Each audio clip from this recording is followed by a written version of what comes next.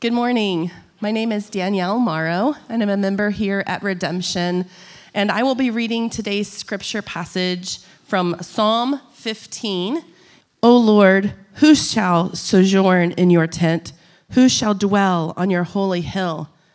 He who walks blamelessly and does what is right and speaks truth in his heart, who does not slander with his tongue and does no evil to his neighbor, nor takes up a reproach against his friend, in whose eyes a vile person is despised, but who honors those who fear the Lord, who swears to his own hurt and does not change, who does not put out his money at interest and does not take a bribe against the innocent. He who does these things shall never be moved. This is God's word for us today. Thank you, Danielle. If you would, let's pray together now. Would you pray with me as we look to God's word?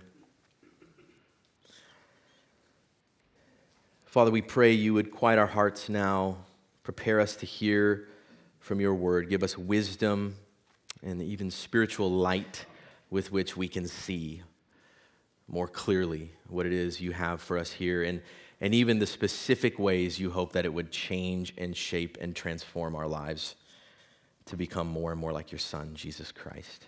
Pray together in his name. Amen.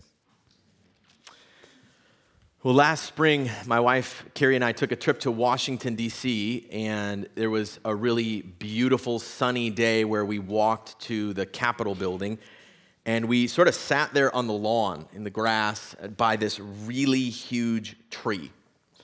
And as I sat by this clearly very old tree, so close to such an iconic and historic site, I couldn't help but wonder, I bet this tree's been through a lot. Without a doubt, it was there back on January 6th, 2021, when those crowds stormed the Capitol. It was almost certainly there back on September 11th, when that plane crashed into the Pentagon. I bet it was even there when Martin Luther King Jr. gave his I Have a Dream speech not far from there on the mall. Who knows, it may have even been there when our troops were fighting Nazis overseas in Europe, World War II, and I have to tell you, I'm no tree expert. But part of me wonders if that tree was there during the Civil War. It seems at least possible. The point is this: life has raged on around this tree and in the historic government building just behind it, and yet, all the while, there it was, just being a tree. And there it still sits today, as a big, beautiful tree. There's something profound, I think, about the spiritual picture here. The picture here is one of stability, of perseverance, of longevity. In some ways, as God's people, we should really aspire to be like this tree, not blown or tossed by the winds of our day, but rooted, strong, and immovable even over long periods of time. You'll notice this psalm begins with two questions which really set the trajectory for the rest of the passage. So it's really important for us to consider, what question is the psalmist really after in Psalm 15? Look with me, if you would, at verse 1. He writes, O Lord, who shall sojourn in your tent?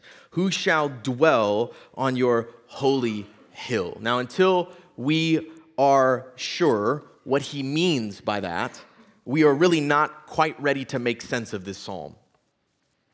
And so first, the idea of sojourning in God's tent is a reference to the tabernacle.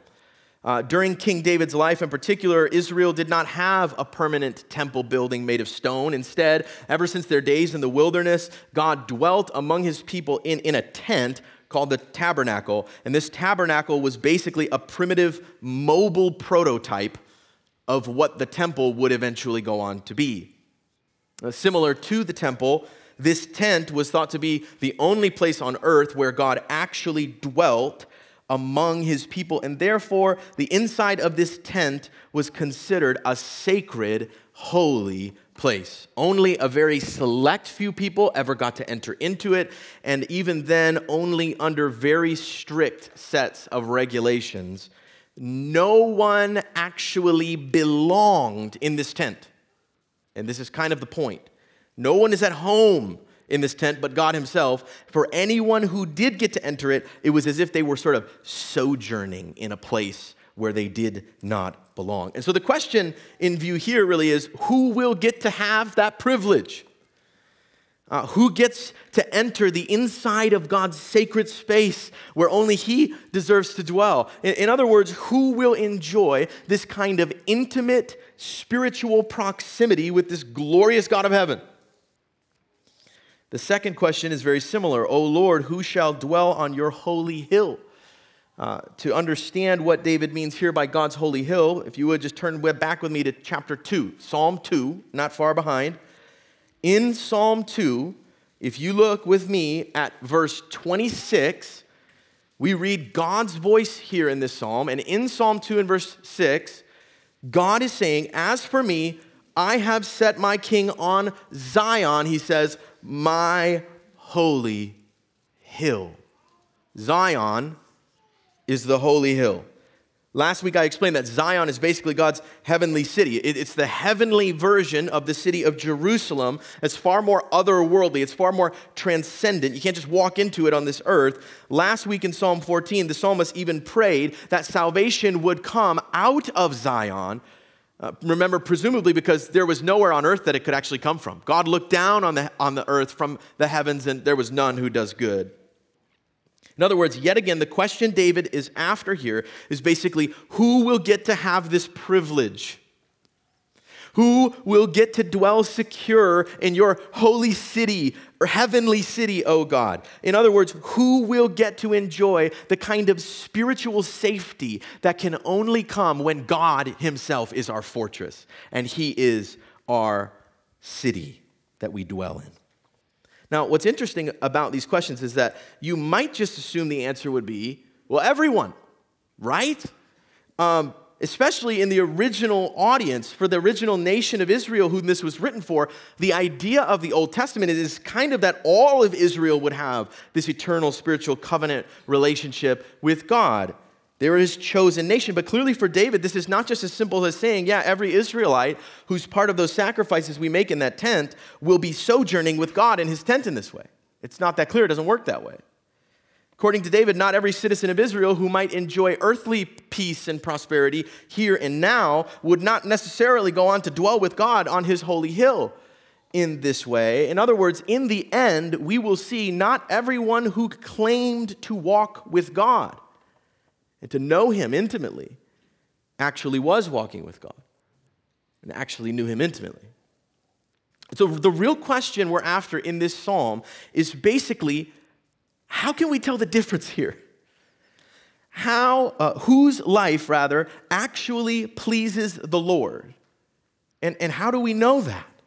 Now, as you keep reading this psalm, frankly, I have to tell you, it's not very hard to figure it out. Thankfully, some passages are just really easy to understand. To answer his own question, David paints a picture of what can only be described as a holy life. He basically says, here's the kind of earthly life that actually pleases the God of heaven. And then at the end of the psalm, he says very clearly, look with me, the last line, he who does these things shall never be moved. In other words, they are the ones who will sojourn with God in his tent. They are the ones who will dwell secure in his holy hill.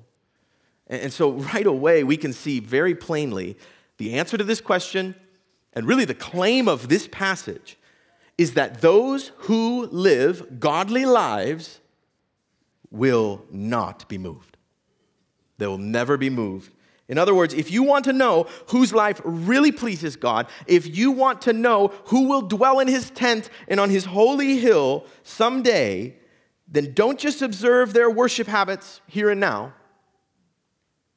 Don't just look at their spiritual resumes here and now. Don't just listen even to what they say about God. Look instead, the psalmist is saying, at the spiritual quality of their everyday lives over an extended period of time. But before we keep going here, I think it's really important for me to just acknowledge, I am about to preach a sermon on living a holy life as if it really, really matters that we do. And if you're pretty sharp, you might be thinking, well, wait a second, I was here last week. And you just told us, God looks down from heaven on all the earth, and there is none who does good, not even one. It might sound like I'm almost talking out of both sides of my mouth here. And frankly, as you read Psalm 14 and then you carry on to Psalm 50, I just think this tension, it's unavoidable. I'm not doing that, okay? That's here in your Bible for you to untangle. And so we need to think really carefully so we don't make a real mess of this psalm.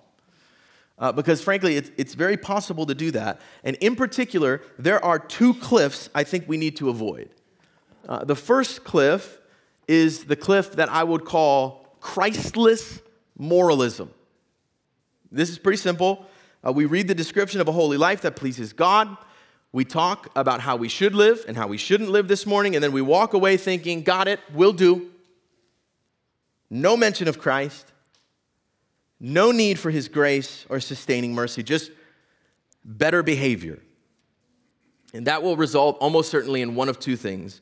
We will either try to go live in this way in and of ourselves by our strength. We will fail miserably at it, and we will hate ourselves as a result. Or we might actually be able to convince ourselves, you know what, I'm actually kind of good at this. I can do this. We'll become arrogant. We'll become self-righteous, and we will not live a holy life that pleases the Lord. We will not dwell secure on his holy hill. That's the first cliff I think we need to avoid this morning. There is another cliff, though, to avoid as well, and I would call that cliff Christian moral apathy. Right? As soon as I start to read this and start talking about living a holy life as if it matters, some of your theological radars might trip off here. You might say, wait a minute, Danny, are you saying that the way we please God is by living a holy life? We're getting dangerously close to that here. And it sounds to me like works-based righteousness. You know we are justified by faith and not by works. Danny, you know that? I do. Very passionate about that doctrine myself. It's just not what this passage is about. We do need to avoid the first cliff. That's absolutely true. But let's not fall off this other one as a result of trying to avoid it. I want to prepare you. Your instincts today may be to say, look, none of us can actually live this way. So the best way to make sense of this psalm is to say, thank God Jesus did, and that's it. The only application of this passage for us, be thankful for Jesus and go.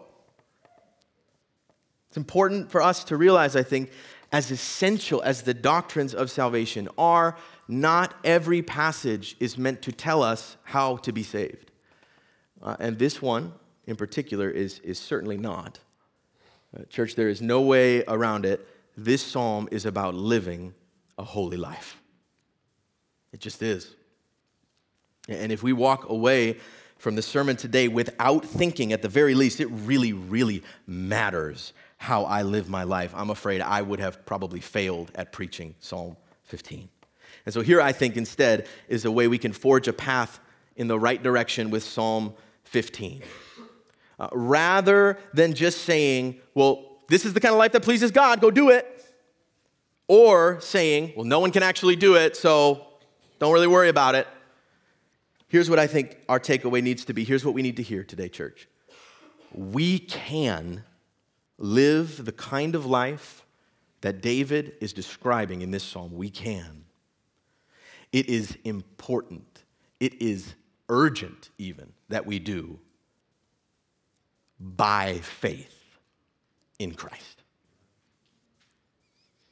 Jesus is the ultimate fulfillment of the words we read here. This psalm is a description of his life more than anything else. And the key for us actually living that life, which we can and we must, and it matters, is to tap into his power. As Paul says, we need to tap into the kind of righteousness that comes not by the law, but through faith in Jesus Christ. Okay, we'll talk about Psalm 15 now. With all that in mind, for the rest of our time, I'm simply going to walk through verses 2 to 5 here, and then preaching this psalm as if it's a corporate prayer, which it is. We are going to ask the Lord Jesus this morning, Lord, help us to live godly lives that are marked by, I want to prepare you, 6 things, okay? This is one of my last sermons I'm going to preach for a while, so I felt like I really had to go for it today, okay? 6 things. We'll discuss and apply each of them briefly. First, Lord, help us to live godly lives marked by justice. The word justice is closely related to the word righteousness. It refers quite simply to doing what is good and right rather than what is evil and wrong. It also includes this idea of setting right what has been made wrong by sin. In the words of Psalm 15, I think this looks like walking blamelessly, doing what is right, and doing no evil to our neighbors. And so I want us just to consider the conversations that we have both with our neighbors and about our neighbors. When we hear a neighbor or a coworker or a fellow parent at one of our kids' schools clearly slandering someone who we know or unfairly treating them in some way, how do we tend to respond to that? When we see someone in one of these settings kind of bending the rules, blurring the lines, excluding or rejecting a certain group of people for sinful reasons, what do we typically think to do? Do we walk blamelessly? Do we do right by these other people who are in view here? Are we willing to say, I'm sorry, but that's not sitting right with me. I don't think we should talk or move in that direction. Or do we kind of conveniently avoid weighing in any judgments? Do we maybe even join in the conversation as evil is done to our neighbors? Does it really matter to us that all of our neighbors are justly and fairly treated? For those who live lives that please the Lord, for those who dwell and will dwell in his tent, it really does matter. But each one of these points, what I want to do is just briefly consider, okay, but how do we live this way by faith in Christ and not by our own strength? Okay, first, to seek justice in the way that Christ seeks justice will mean that we are not actually entitled to always getting it. Sometimes when you seek justice in this way, people will hate it. They will nail you to a cross. So we should be able to avoid this kind of smug spirit of indignation and superiority as we work towards justice. Let's expect that justice may not always be served in the way that it should, at least here and now. Let's walk blamelessly and do no evil to our neighbors, even still. At the very least, I think pursuing justice by faith looks like pursuing justice with humility. It looks like not putting ourselves forward as the ultimate standard of what is good and what is right, but patiently pointing others to Christ and to the goodness of his word. Lord, help us to live holy lives that are marked by justice. Next, Lord, help us to live godly lives that are marked by inner integrity. This one's really interesting. Those who will dwell with God in his tent and on his holy hill, they speak truth in their hearts. And now it's interesting. I do think this is meant to be set in direct contrast to what we read last week about what the fool says in his heart, which is namely that there is no God. That's just not true. There is a holy God who is judge over all. Every fool knows this. In Romans 1, Paul even says that God's invisible attributes, namely his eternal power and divine nature, have been clearly perceived ever since the creation of the world in the things that have been made.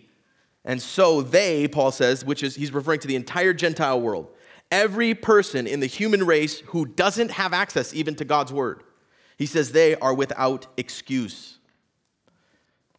It is in the best interest of sinful fools for there to be no God, so that we can go on living the foolish, sinful ways that we want without fear of judgment. And so as a result, what we do as fools is we speak lies in our hearts. Try and help ourselves feel more settled about that arrangement. This is not so with those who will dwell in God's tent. Church, what we say to ourselves silently in our hearts is one of the most important aspects of our spiritual lives and our overall spiritual health. It may be the most important. And it's important that we can speak truth to ourselves, particularly when there's no one else to do it. We need to be able to say, I am proud in this specific way. And that is actually what's motivating my actions right now. We need to be able to say, I think my bitterness actually has grown to the extent to where now it's sin. And I am actually disobeying God by not extending grace and mercy to this person who's hurt me. We need to say in our hearts, I really did make a commitment here. And the reason I'm not following through is not because of all the external circumstances I keep pointing to. It's because I'm running. It's because I'm scared, and I actually need to stop doing that. Are you able to have this kind of frank inner dialogue in your heart on a regular basis?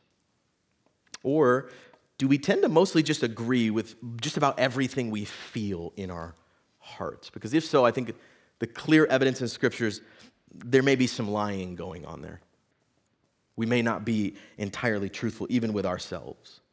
So let's speak truth to ourselves when there's no one else to speak it. But again, how do we live this way? By faith in Christ and not just by our own strength? Well, first, I think we have to recognize that our inner spiritual life is actually a spiritual matter. God is active and working there. He's trying to do some stuff in us. And we are not entitled to think or say whatever we want as long as we say it in our hearts. God rules and reigns there too. So I think this looks like not just trusting in our own hearts or leaning on our own understanding. It looks like having a healthy sense of skepticism of our own inner feelings and instincts because we know the effect of sin on our lives. It looks like living together in the light of gospel fellowship where we can allow specific people to actually, speak into what we do say and what we do and what that might be revealing about the content of our hearts. But the truth is we will never do any of that. None of it, unless we are thoroughly convinced that when we walk in the light, God Himself will lavish us with His grace and His mercy. This is where faith in Christ must enter. We must believe we can speak the truth in our hearts. Even when that truth exposes us and leaves us vulnerable because God has already seen whatever it is we fear might be brought to light. He knows every intention of our hearts even better than we do, church. And rather than just condemning us for them, He has sent us His Son with salvation from Zion. And so let's ask this same God by faith in that Son to help us speak truth in our own hearts. Next, Lord, help us to be marked by merciful speech. Merciful speech. So that we will, in the words of Psalm 15, not slander with our tongue or take up a reproach against our friend. In both cases, notice here, we are being discouraged from using words to punish, to intimidate, to humiliate, and to scold others. We're encouraged not to use words to heap all kinds of spiritual weight and burdens on others. This is something a person who dwells with God should rarely ever do. And when we do have to speak with strong words, we should do it very awkwardly, very unnaturally, as if it doesn't just kind of roll off the tongue. Instead, this kind of merciful speech is kind, it's gracious. It leaves room for the faults and flaws of others.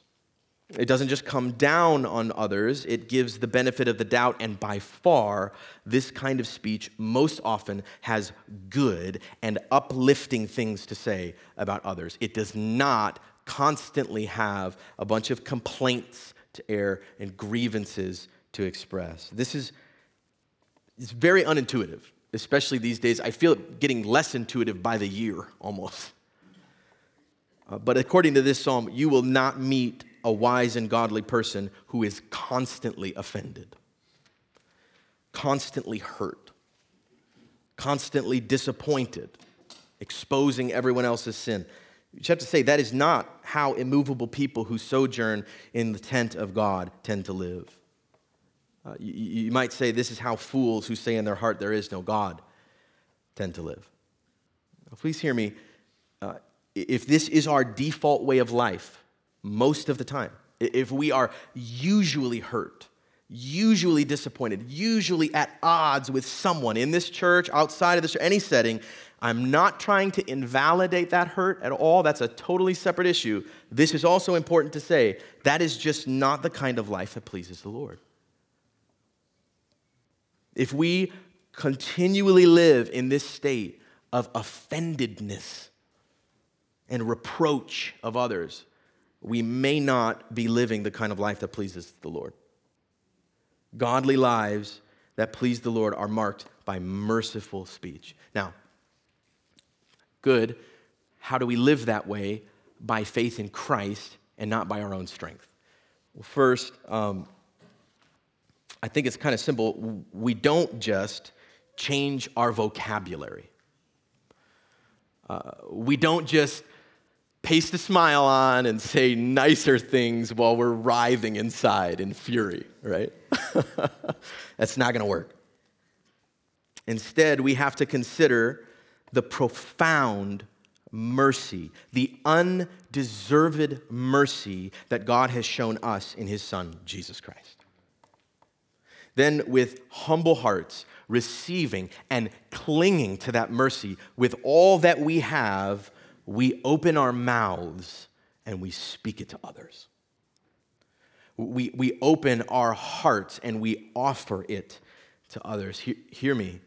We will never be marked by this kind of merciful speech until we are convinced of our need for mercy. Lord, help us be marked by mercy and by merciful speech. Next, Lord, help us be marked by moral clarity as well. Moral clarity. David speaks to this in both a negative sense. He says vile people should be despised in our eyes, and also in a positive sense, we should honor those who fear the Lord. Here in view, both cases, is our ability to see what is good and call it good, see what is evil and call it evil. And so let's just consider, who are we inclined to despise? Who are we inclined to honor? And more importantly, why is that? In particular, do we tend to despise and honor people based on how they view and relate to us? If they benefit us in some way, we'll honor them. If they ask things of us or upset us in some way, we'll despise them. You can see how this would have a way of creating moral confusion, because all of a sudden we're not really after what is good and what is right by God's standard. Now we're after just figuring out what's good and right for us. We see this all the time these days. For instance, we may treat people who openly reject God's word and even sort of joyfully redefine his purpose for gender, for marriage, and for sexuality, for instance, as if these are just really great, nice people. We should all just honor them. There's no caution or correction that's needed there. And if we even think to say anything like that, that's just mean. Meanwhile, we despise our brothers and sisters who fear the Lord enough to say as mercifully as possible, no, I don't think that's right.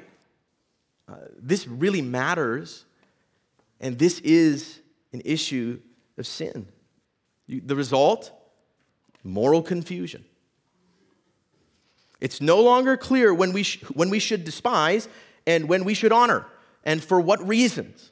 We have moral chaos. Another example, we might treat openly vile political leaders with a clearly demonstrated pattern of foolishness and sin as if, they're really just good but, imperfect people who we should all honor. Meanwhile, we despise other brothers and sisters who fear the Lord enough to say, no. Actually, that is a compromise. It's a serious compromise, and we should really think twice before we do that. The result in this case can also be just a different kind of moral confusion. But I want you to see that this is not the case with those who truly know the Lord, who dwell in his tent. They're marked by moral clarity both when it serves them and when it does not serve them. But how do we pursue that moral clarity? Again, by faith in Christ and not by our own strength. It's a very pressing question, particularly these days. I think the answer is, again, with humility, of course. Recognizing that, again, while moral clarity and justice are issues that demand our attention, they're incredibly urgent. We do live in a fallen world. We cannot expect everyone to just listen and respect our calls for moral clarity. They often won't. And thankfully, the weight of these things does not rest on us. Certainly, we're not free to do this, ignoring the last point on merciful speech. Our morality does not become more clear as we become more abrasive. So we should do this instead knowing that all the weight of our immorality was placed squarely on the shoulders of Jesus.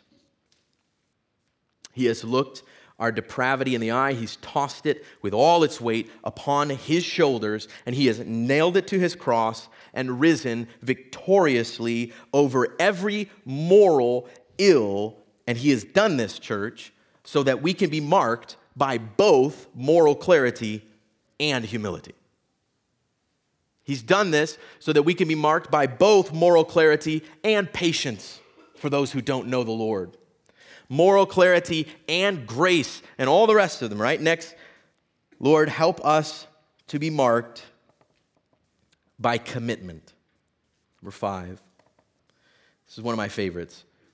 David is calling us to swear to our own hurt and do not change. I've been processing this with a few members over the course of the week, and some of them have said, what does that mean? It is kind of a strange way to word it, but of course, to swear is to make an oath or a covenant of some sort. It's basically to make a binding spiritual commitment either to God or to someone else. And the idea is that, well, of course, anyone is probably going to be willing to do that. We'll all swear when there's some sort of clear benefit in view for us as a result of swearing. That's not hard, right? For example, who would like a low-interest mortgage on a beautiful and reasonably priced home right now? Yep, we're all there. 3% interest sounds great. Tell me where to sign. But will you keep paying that mortgage when the bottom falls out?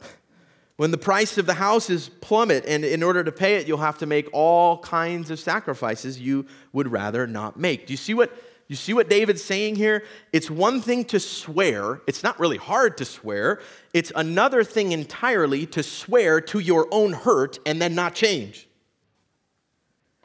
The more life I live, the more of this book I read, the more convinced I am and have become that commitment is one of the most essential and often missing ingredients in modern life. I'm just convinced this is a huge problem because keeping a commitment is one of the most important tools God uses to sanctify all of us. God, our God, is a covenant-making, covenant-keeping God, and if we want to be like him in any measure, we need to make and keep commitments too. Often it is when we are stretched, sometimes even hurt by our commitments, that God reveals our sinfulness and our inadequacy to us and then carries us through on his shoulders. This is so vital to gaining spiritual maturity. If we're always running from commitments, frankly, we just never will. Meanwhile, virtually everything about modern life is designed to help us avoid this antiquated spiritual idea that, commitments are good. They should be made and kept. If you want to enjoy all the benefits of marriage without actually committing to the person you love, no problem. People do it all the time. If you're just kind of done with your marriage and you just can't bring yourself to go on, no problem. There's no fault divorce for that. If your job's not going great, don't worry. Just kind of coast till something better comes along. Everybody will understand. More and more people don't really join churches at all. That seems kind of old school and yucky to us. So instead, we attend churches until someone hurts us or frustrates us or annoys us or asks something of us we'd rather not have them ask of us. Then we leave, often silently, and it's really not all that hard to do it because we never told anyone we would stay. The message is very clear today. As soon as our commitments hurt, change them. Change them. Some of you may need to hear this in particular, particularly those of us who are younger, in our 30s and under. I want to say to us, swear to something. Swear to something. Make a commitment that matters. Look someone else in the eyes. Tell them, listen, I'm with you in this. You and me, we're together. And then listen, don't leave their side, even when it gets really, really hard. Even when it means you get hurt. Don't leave. I've seen this by God's grace in my parents' life, actually, in their marriage. They've been through and endured some difficult stuff. And they're still in it. We're going to go to India. Our life's totally going to be unsettled. They're going to show up at the front door. Hey, how are the kids doing, right? They're there. And I've seen what they've gone through to be there. Church, this is some of the best stuff in life. Some of you are older, and you have made these commitments long ago, but now, 20 years in, 30 years in, or more, it's really starting to hurt in ways that maybe it didn't even hurt early on. Don't change. Don't change. Of course, listen, Christ himself is the perfect example of this kind of commitment. I want us to picture him hanging there, beaten and bloody. Picture him following through on the most solemn commitment there could ever possibly be. Picture him swearing to his own agony and not changing. Not coming down from that cross, but enduring for the joy that is set before him. Church, let's look to this cross. Let's look to this Christ, and let's live lives of commitment. And finally, Lord, help us be marked by contentment. Contentment. This one is a little bit harder to see maybe on the surface. I'm referring to David's words here about money. In particular, we should not put out our money at interest or take a bribe against the innocent. Now again, in both cases, we're being encouraged not to handle money in a way that benefits us at the expense of someone else. And so really, this is about avoiding greed more than anything else. But of course, the thing that fuels our greed is some form of discontent. We're just never satisfied with what we have. We always need more and bigger and better to the extent that we're willing to hurt or climb on other people, over other people to get it. There's a phrase in one of the pastoral epistles, it's in Paul's letter to Timothy, that has really struck me and put a real check on my own personal ministry, often ambitions. It's kind of become a mantra for me.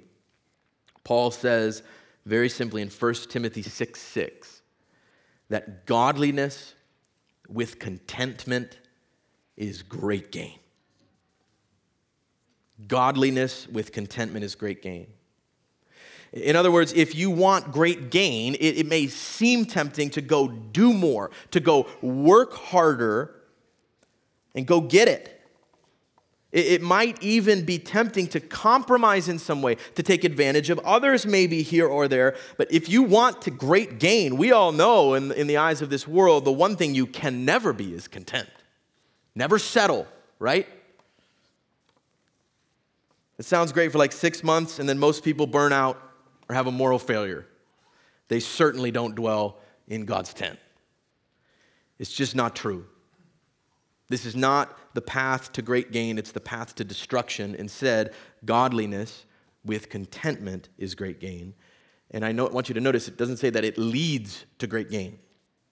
We shouldn't live this way because of all the benefits we're going to get someday if we just wait. No. Living a godly, content life in this way is the benefit. We experience it right away. And of course, the key to living a life of contentment by faith and not by our strength is to find our ultimate joy and satisfaction in Christ himself and not in the things of this world.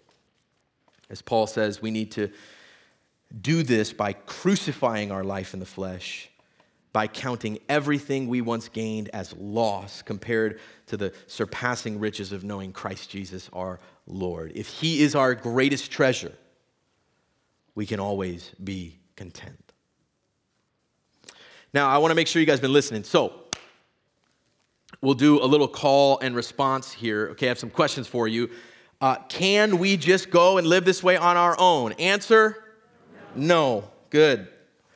But can we actually live this way as Christians? Answer? Yes. You're very good. And does it really matter that we do live in this way? Yes. And how is it that we should go about living in this way? We should do it by faith. Amen. Praise God. Let's pray. Father, help us to live in this way as we cling to the grace of your Son, Jesus Christ. Welcome us by that faith into your tent. Let us sit secure atop your holy hill and make our lives and our church, God, immovable as a result. That the winds of this world would never shake us. That your glory would shine through us, through our lives, even through our families for many, many generations to come. In Jesus' name, amen.